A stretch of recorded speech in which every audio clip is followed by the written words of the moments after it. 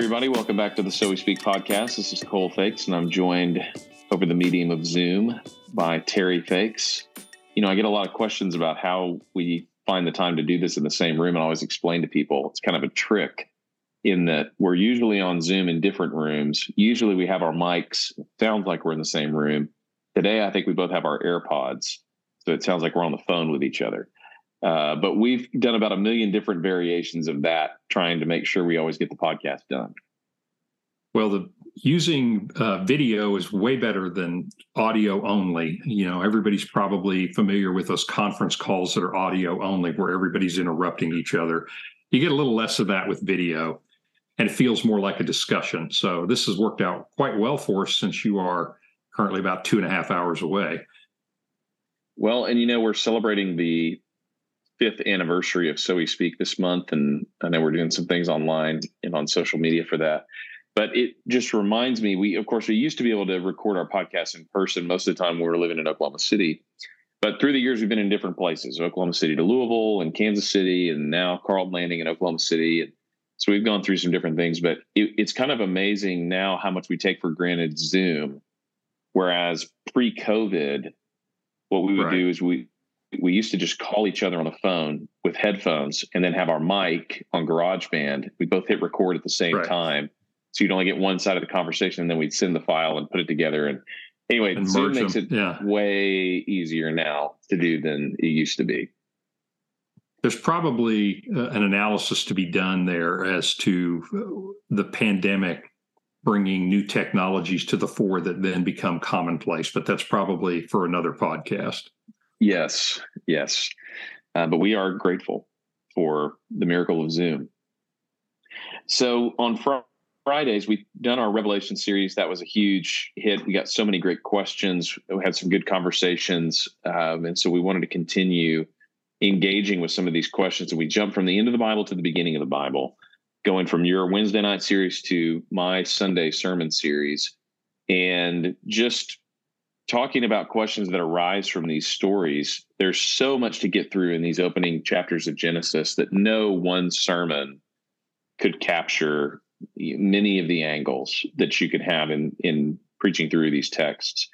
What's been interesting to me as well is some of these stories have basically been relegated to vacation Bible school stories. You hear them when you're a kid. Right. They're told in kid settings, and you never really move beyond kind of the, hey, here's a I say mythical, not like people don't believe they're true, but you tell them like a myth or like a once upon a time in a land far, far away kind of story. And they have a moral lesson at the end. And that's pretty much it. And it's interesting to come back as an adult, both on the teaching side and as the listening side, and get beyond some of these simplistic ways of telling these stories. And you start to figure out there's a whole lot going on in these stories. And there's a whole lot that God is telling us in the opening chapters of Genesis that have very little to do with some of the moral lessons that we did take away, which are important. But going a few layers deeper, you see that there are some profound truths about humanity, about God, about redemption, about the way that we interact with God and others. Yes, I think that children's stories with a moral at the end, and I don't think that's a bad thing for children, but that's one way to approach these stories. You know, another way, Cole, that you are avoiding in this is we get co-opted in these stories, and we begin to talk about these stories from a perspective that is basically apologetic. So, for example, creation, well, were they 6 24-hour days, or was it a progressive creation? And in other words, we're responding to critiques to the text. But what you're doing, and you said it right up front, is you weren't going to answer some of those questions, but instead what you're doing is, and this is important in my view, let's let the text speak for itself. What does God want to communicate to us in this story? And so, for example, you started with Adam and Eve, and you talked about the importance of the fig leaves. There's very little emphasis in the text given to the 6 days. The text completely blitzes by. Was there a gap theory here of creation? Is it a 15 million year creation? Is it 624? The text does not appear to care about that. The text cares a great deal about the sin of Adam and Eve and the covering. I mean, there's so much more text given to that, and you bring that out. And in fact, if our listeners haven't heard that, that sermon of yours on Adam and Eve is probably the best I've ever heard, partly because of the way you delivered it, but partly because you're trying to unearth what the text wants to say instead of having some meaning imposed on it. Then you went on this last week to Cain and Abel and continued the theme. So what would be just an overview of Cain and Abel's sermon that you gave this past weekend? Well, one of the things I wanted to highlight in the Cain and Abel story is it's often told as a story of jealousy between two brothers, sibling rivalry. There are some really important angles in the Cain and Abel story that explain the kind of strife you see between the two brothers. But again, if you look at where the text spends its time and where the emphasis is in the text, Abel has no lines. He is barely mentioned. In fact, it passes so quickly through the murder of Abel. It's kind of shocking that something that catastrophic would happen and you get very little time spent in the text. Instead, you get a ton of time in the text and a lot of emphasis between the conversations that God has with Cain. And so one of the rules of interpretation that you've just summarized, and I think really in preaching, this is very important since you're working on a fixed time schedule usually, is you want to let the main point of the text be the main point of the sermon. And you can sometimes do things differently where you just say, hey, I know this is not, or by implication, you can say, I know this is not the main point of this passage, but I want to talk about this point of the passage. That's fine to do. But right, as a general rule, when you're trying to understand the passage, especially broadly, you really want to grasp what is the main point of this text. And in the Cain and Abel story, one of the things that I was trying to make clear in this sermon is the relationship, or the way the relationship fails between Cain and Abel, is actually downstream from what the main point of this text is, which is the sin that grows and gets out of control in Cain's life and the way that God deals with it with Cain. It's not to say that Cain and Abel isn't important. It is an important storyline and it is the culmination. But if you just get sibling rivalry out of the story, you miss a much deeper lesson in the opening chapters. And so for a lot of the sermon, what I wanted to do was describe the process of Cain going from anger with misplaced worship when he brings his offering and it's not accepted, to a resentment of God, depression, his face is downcast, boils over into jealousy. Jealousy boils over into murder. And then when God confronts him, even then he doesn't repent before God. His heart is completely hardened at that point. But you learn a lot by what God says to Cain and what he does. And of course, we can take a lot from looking at that in our own lives. So the series itself is called Fig Leaves. And so each week we're looking at ways that we either hide or curate or manicure or put up a facade in front of other people to keep from being face to face with God, naked and unashamed. Whatever fig leaves we put in place, God removes and clothes us with his own way of doing that. And so in the Cain story, you get a glimpse of what that will look like for somebody who does repent, because God doesn't give Cain what he deserves. He has mercy on Cain. And in fact, he stays vengeance that he could have taken against Cain. And so we look at that and say, wow, if he will do that for an unrepentant Cain, what would he do for somebody who is repentant? And it's a great entry into talking about the forgiveness of God. So that's the basic shape of the sermon. And I think that's the basic shape of that story. But there's a million angles that you could take on this story. And so that's one of the reasons we wanted to talk a little bit more about it on the podcast. Well, one of the jumping off points for me was early in the story, Abel brings the first and the best of his flock. Cain brings some of his produce. And that's the way you interpret that. And you explain that Abel was approved, not because God likes meat and better than he does vegetables, but because Abel gave him the first and the best. Cain gave some of. And you're in good company there, because the Jewish rabbis largely throughout history have interpreted that story exactly that way. So honestly, you could take Abel out of that part of the story. Cain is not mad, and you point this out. Cain is not angry because of Abel being approved. He's angry because of his offering not being approved. And you get the sense that Cain, with his face down, and that this text is very specific about his face fell. His face was down. You get the shame of the rejection of his offering. That really has nothing to do with Abel. But here's something that I wanted to explore with you a little bit, is with Adam and Eve, you see this idea of they covered up their shame by literally covering their nakedness. They were no longer comfortable being intimate with God, transparent with God.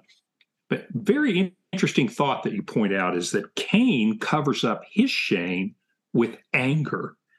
And I thought to myself when you said that, I went off on a tangent in my mind, and I thought, how often is that the covering of choice for us today, is when we fall short of what God expects of us, is we get angry.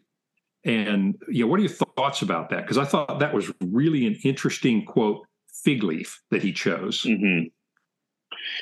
It took me a while to figure out that that's what was going on in this story, because when we think of fig leaves, we think of something external. But part of the point of this story is anything, or all of these narratives, is anything that we utilize to prevent ourselves from having to be face to face with God is a fig leaf. So it's a coping strategy. It's a defense mechanism. And so when you see it in that light, it becomes really obvious that that's what's going on in this story. Is he uses his anger, or he responds with anger, as opposed to responding the way that he should have. So, for example, one of the commentators makes this point in an interesting way. David Atkinson, who's written the Genesis commentary in The Bible Speaks Today, he says, if Cain had been trusting God with that sort of faith, he's talking about basically when God comes to him, it's a teachable moment. And the Lord does not accept his offering because it's not what the Lord requires. But faith would basically respond to that teachable moment. He says, if Cain had been trusting God with that sort of faith, he would have accepted that God's way was other than he had supposed. But such a faith is not there. Rather, he gets angry. Notice that he is not blamed for bringing his offering, nor is he even blamed for getting it wrong. Often we are cautious about taking risks in faith for fear that we will get it wrong. The truth is we will always, at least to some extent, get it wrong, but that is not the issue. If God only accepted us if we got it right, where would any of us be? So he offers a sacrifice. God does not accept it. But at that point, he's not being condemned. He's depressed. He's angry because his offering has not been accepted. But notice that God doesn't come to him with condemnation at that point. It's a teachable moment where he could have done something differently, but instead he gets angry. And so he makes a choice in that moment of, I'm either going to worship God's way or I'm going to worship my way. And when he realizes that his way and God's way are different, he doesn't repent and surrender his will to worship God's way. He gets angry and utilizes that to move himself away from the presence of God so that he doesn't have to do things God's way. And that is a very common response. When something doesn't go your way, when you feel like everything in your life is kind of falling apart and you pray one of those, are you even paying attention prayers? That's the seedbed of anger at God. And you notice in this text, Cain is not angry at this point at his brother. He's more angry at God, presumably, than he is at Abel. This came home to me because I could think just immediately of an example of this from marriage. And I'll just speak for myself. But there have been times, and this may be true in every marriage, but it certainly has been in a 35-year marriage that I've been in. And that is, my wife might say something to me, point something out, and it's embarrassing. Like, well, yeah, I did say that. I shouldn't have said that. Or, it's shame may be a little bit too strong a word for this example I'm using, but I'm at least embarrassed. Like, yeah, I know I shouldn't have done that. But my first reaction used to be, isn't so much anymore, but my first reaction was to get angry at her for pointing it out. It would have been easy to say, you know what, you're right. I wish I hadn't done that. Thank you for pointing it out. And we could have gone on. But my first reaction was anger as a reaction to my embarrassment. And then you walk out of the room and you kick the dog. Now, I don't kick our dog, but you get my point. And that's almost, I'm not trying to be facetious, but it's like Cain is embarrassed, ashamed. And instead of saying, I'll bring another offering, God, he gets angry at God because he's embarrassed, and he walks out and takes it out on his brother. And I just thought to myself, how often does that play out in our lives? And being aware of that's not just an interpersonal thing going on here. That's inside me, that I'm choosing to use anger as a fig leaf to cover up my embarrassment or my shame. Right. And I think that's a really unique way of looking at that. Well, especially the way that those emotions or those phenomena are related to each other, it's easier to be angry than it is to be vulnerable. And often when we have the choice of the two, we choose anger.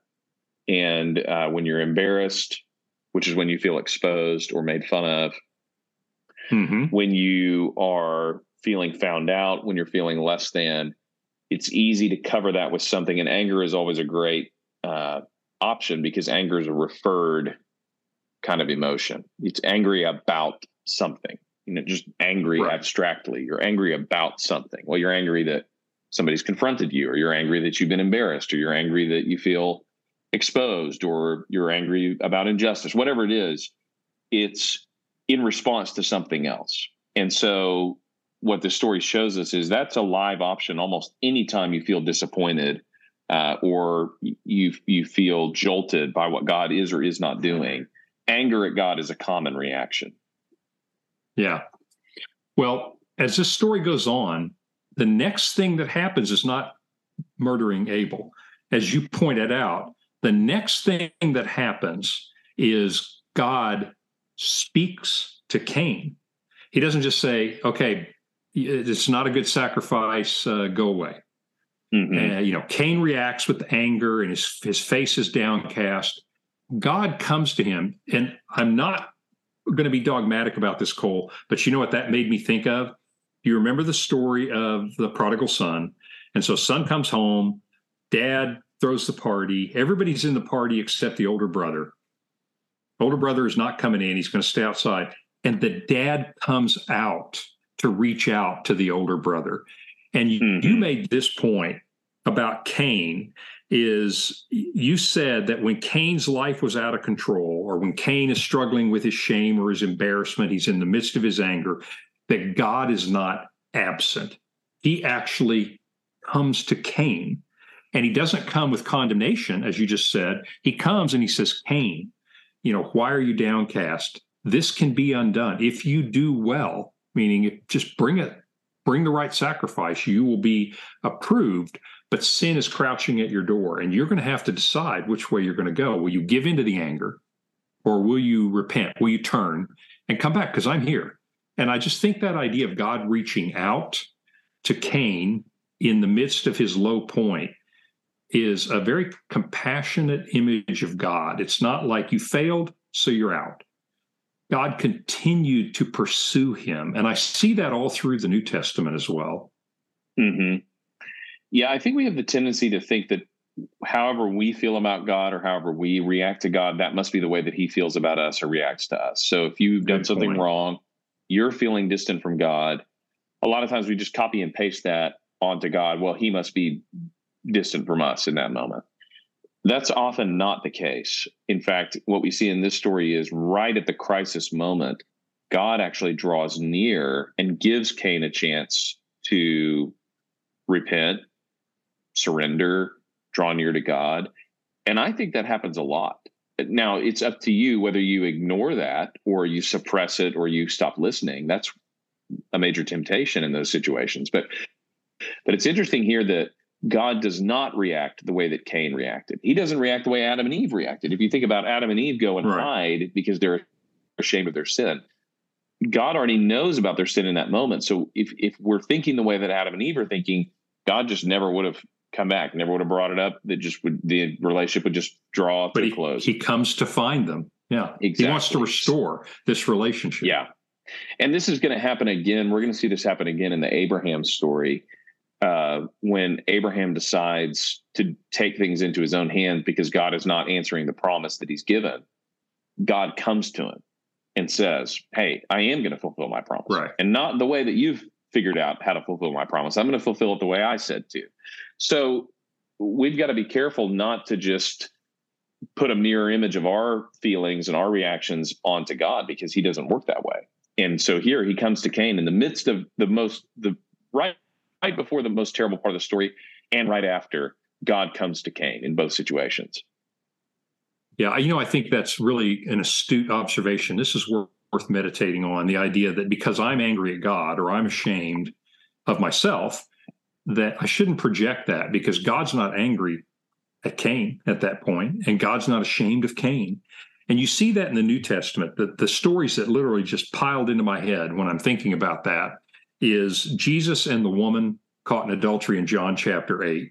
She's humiliated, of course, and she's wrong, obviously. She's been caught in sin, but she's been unjustly caught in sin. So she's probably ashamed, she's angry, she's confused, she's hurt. And look at just how Jesus approaches her. He doesn't approach her with anger. He does say, don't sin anymore. But he also comes to her without a judgmental, angry attitude. I think of Jesus and the woman at the well, the Samaritan woman. There's a built-in hostility towards Samaritans. And he tells her, you guys are not worshiping correctly. But he doesn't come with anger. Zacchaeus, that's the third one that jumped in my head. Here's somebody that is universally hated, and rightly so. He's profited on the backs of his own countrymen. And Jesus comes to him and also tells him, you are not living right. This is not right. But he comes without anger. And that was a great lesson to me, is I can come with the truth, but I need to leave the anger behind, because anger in that moment does not do any good. And that's not the example God's given us. Even Cain, who's in the depths of his anger at God, God comes to him without a corresponding anger of his own. That's just a powerful picture. Mm-hmm. Yeah, and I love the way you put those stories in parallel, because the character of God is the same all the way through. So it shouldn't be surprising, although it is sometimes, that Jesus reacts in the same way that we would expect God to react, and vice versa. God reacts in Genesis the way we'd expect Jesus to react, because their character is the same. I was going to ask you this, actually, because you've read into this further than I have. Of course, you can't get into a lot of the research in the sermon, but it's interesting what ends up happening to Cain in the following literature. And I just briefly mentioned this in the sermon, that he becomes kind of a whipping boy. It's Cain and Esau really are the two, where it's like, okay, we need an evil person. Well, Cain will do, and of course his legend grows and grows and grows and grows in the Jewish writings. But I wondered if you'd come across any of that in the research that you'd done. You find some really startling and funny things about Cain in the Jewish writings, because he does become this paragon of resisting God, rebelling, being angry at God, and it leads to his own destruction. Yeah, a little bit. You really gave one of the funny things about the horn, the sign, the mark that God puts on Cain is, a horn that comes out of his forehead. And so you get the idea of the legends and myths that grew up around him.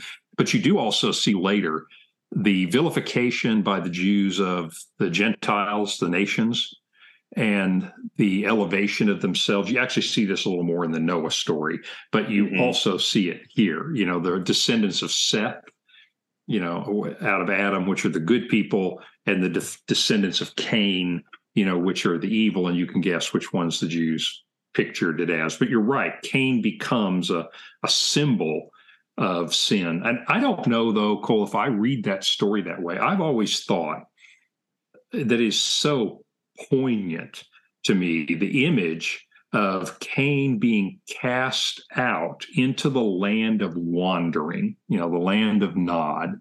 And I can't help read into that sin takes you into the wasteland of life to wander. And then, of course, where my mind goes, and I know you are familiar with this too, is he goes out into the east to wander. And I think it's really interesting that the wise men are going to come to Jesus from the east. And it's almost like a full circle, that the sin has taken humanity into the the land of wandering, and Jesus calls them back home. That's probably more what I see in that. But you're right. The intertestamental literature has a lot of bizarre myths about Cain. And I will say, too, just from an apologetics angle, sometimes you hear people say that the New Testament hardly ever refers back to these quote unquote primeval stories in Genesis 1 through 11. And I was doing a cross-reference search last week on the Cain and Abel story in the New Testament, in addition to the intertestamental literature. And there are at least 7 places in the New Testament where this story is mentioned. They all are basically mentioning that Cain was evil and Abel was good, one of the two or both. Right. Hebrews mentions it twice.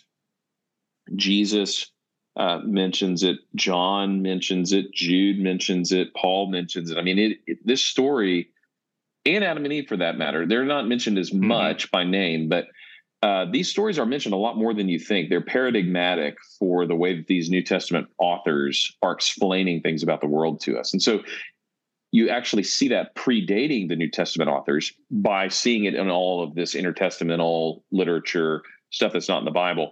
It was very well lodged in the consciousness, the religious consciousness of the Jews as they were writing. It was their story that they would use to explain things, a lot of these early stories.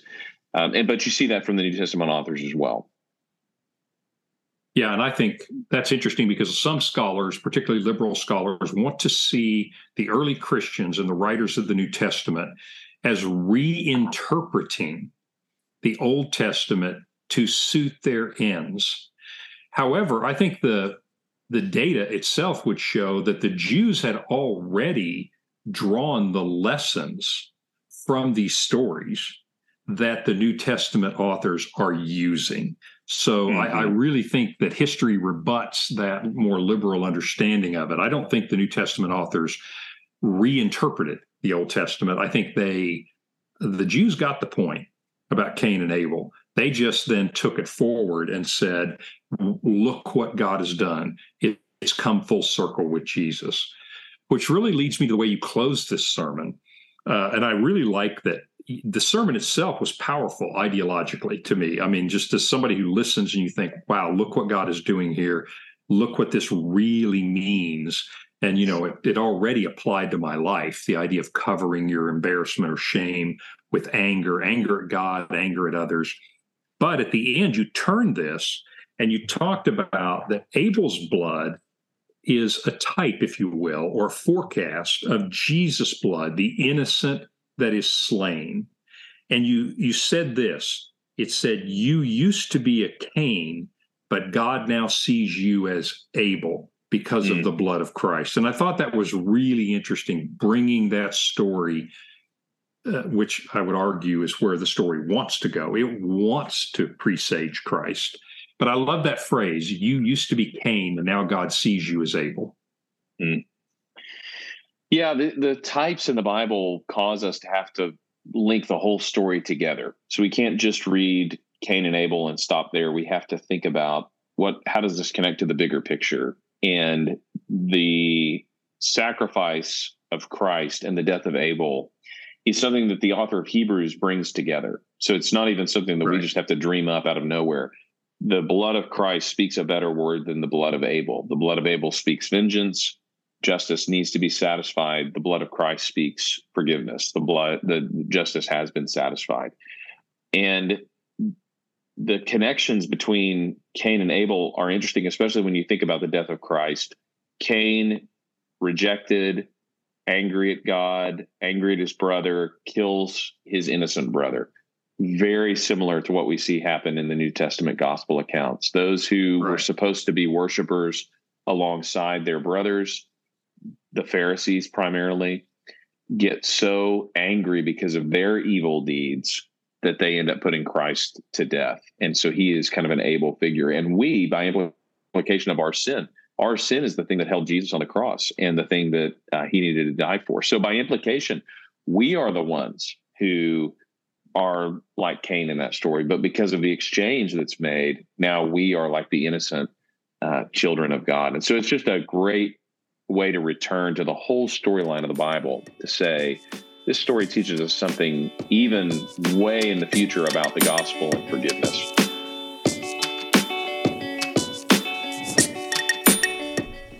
Thanks for listening to the So We Speak podcast. If you like what you hear, go ahead and leave a comment, leave a review, email us, tell us what you like about it, tell us what you'd improve about it. Thanks to all you guys who are listening, and we'll see you next week on the So We Speak podcast.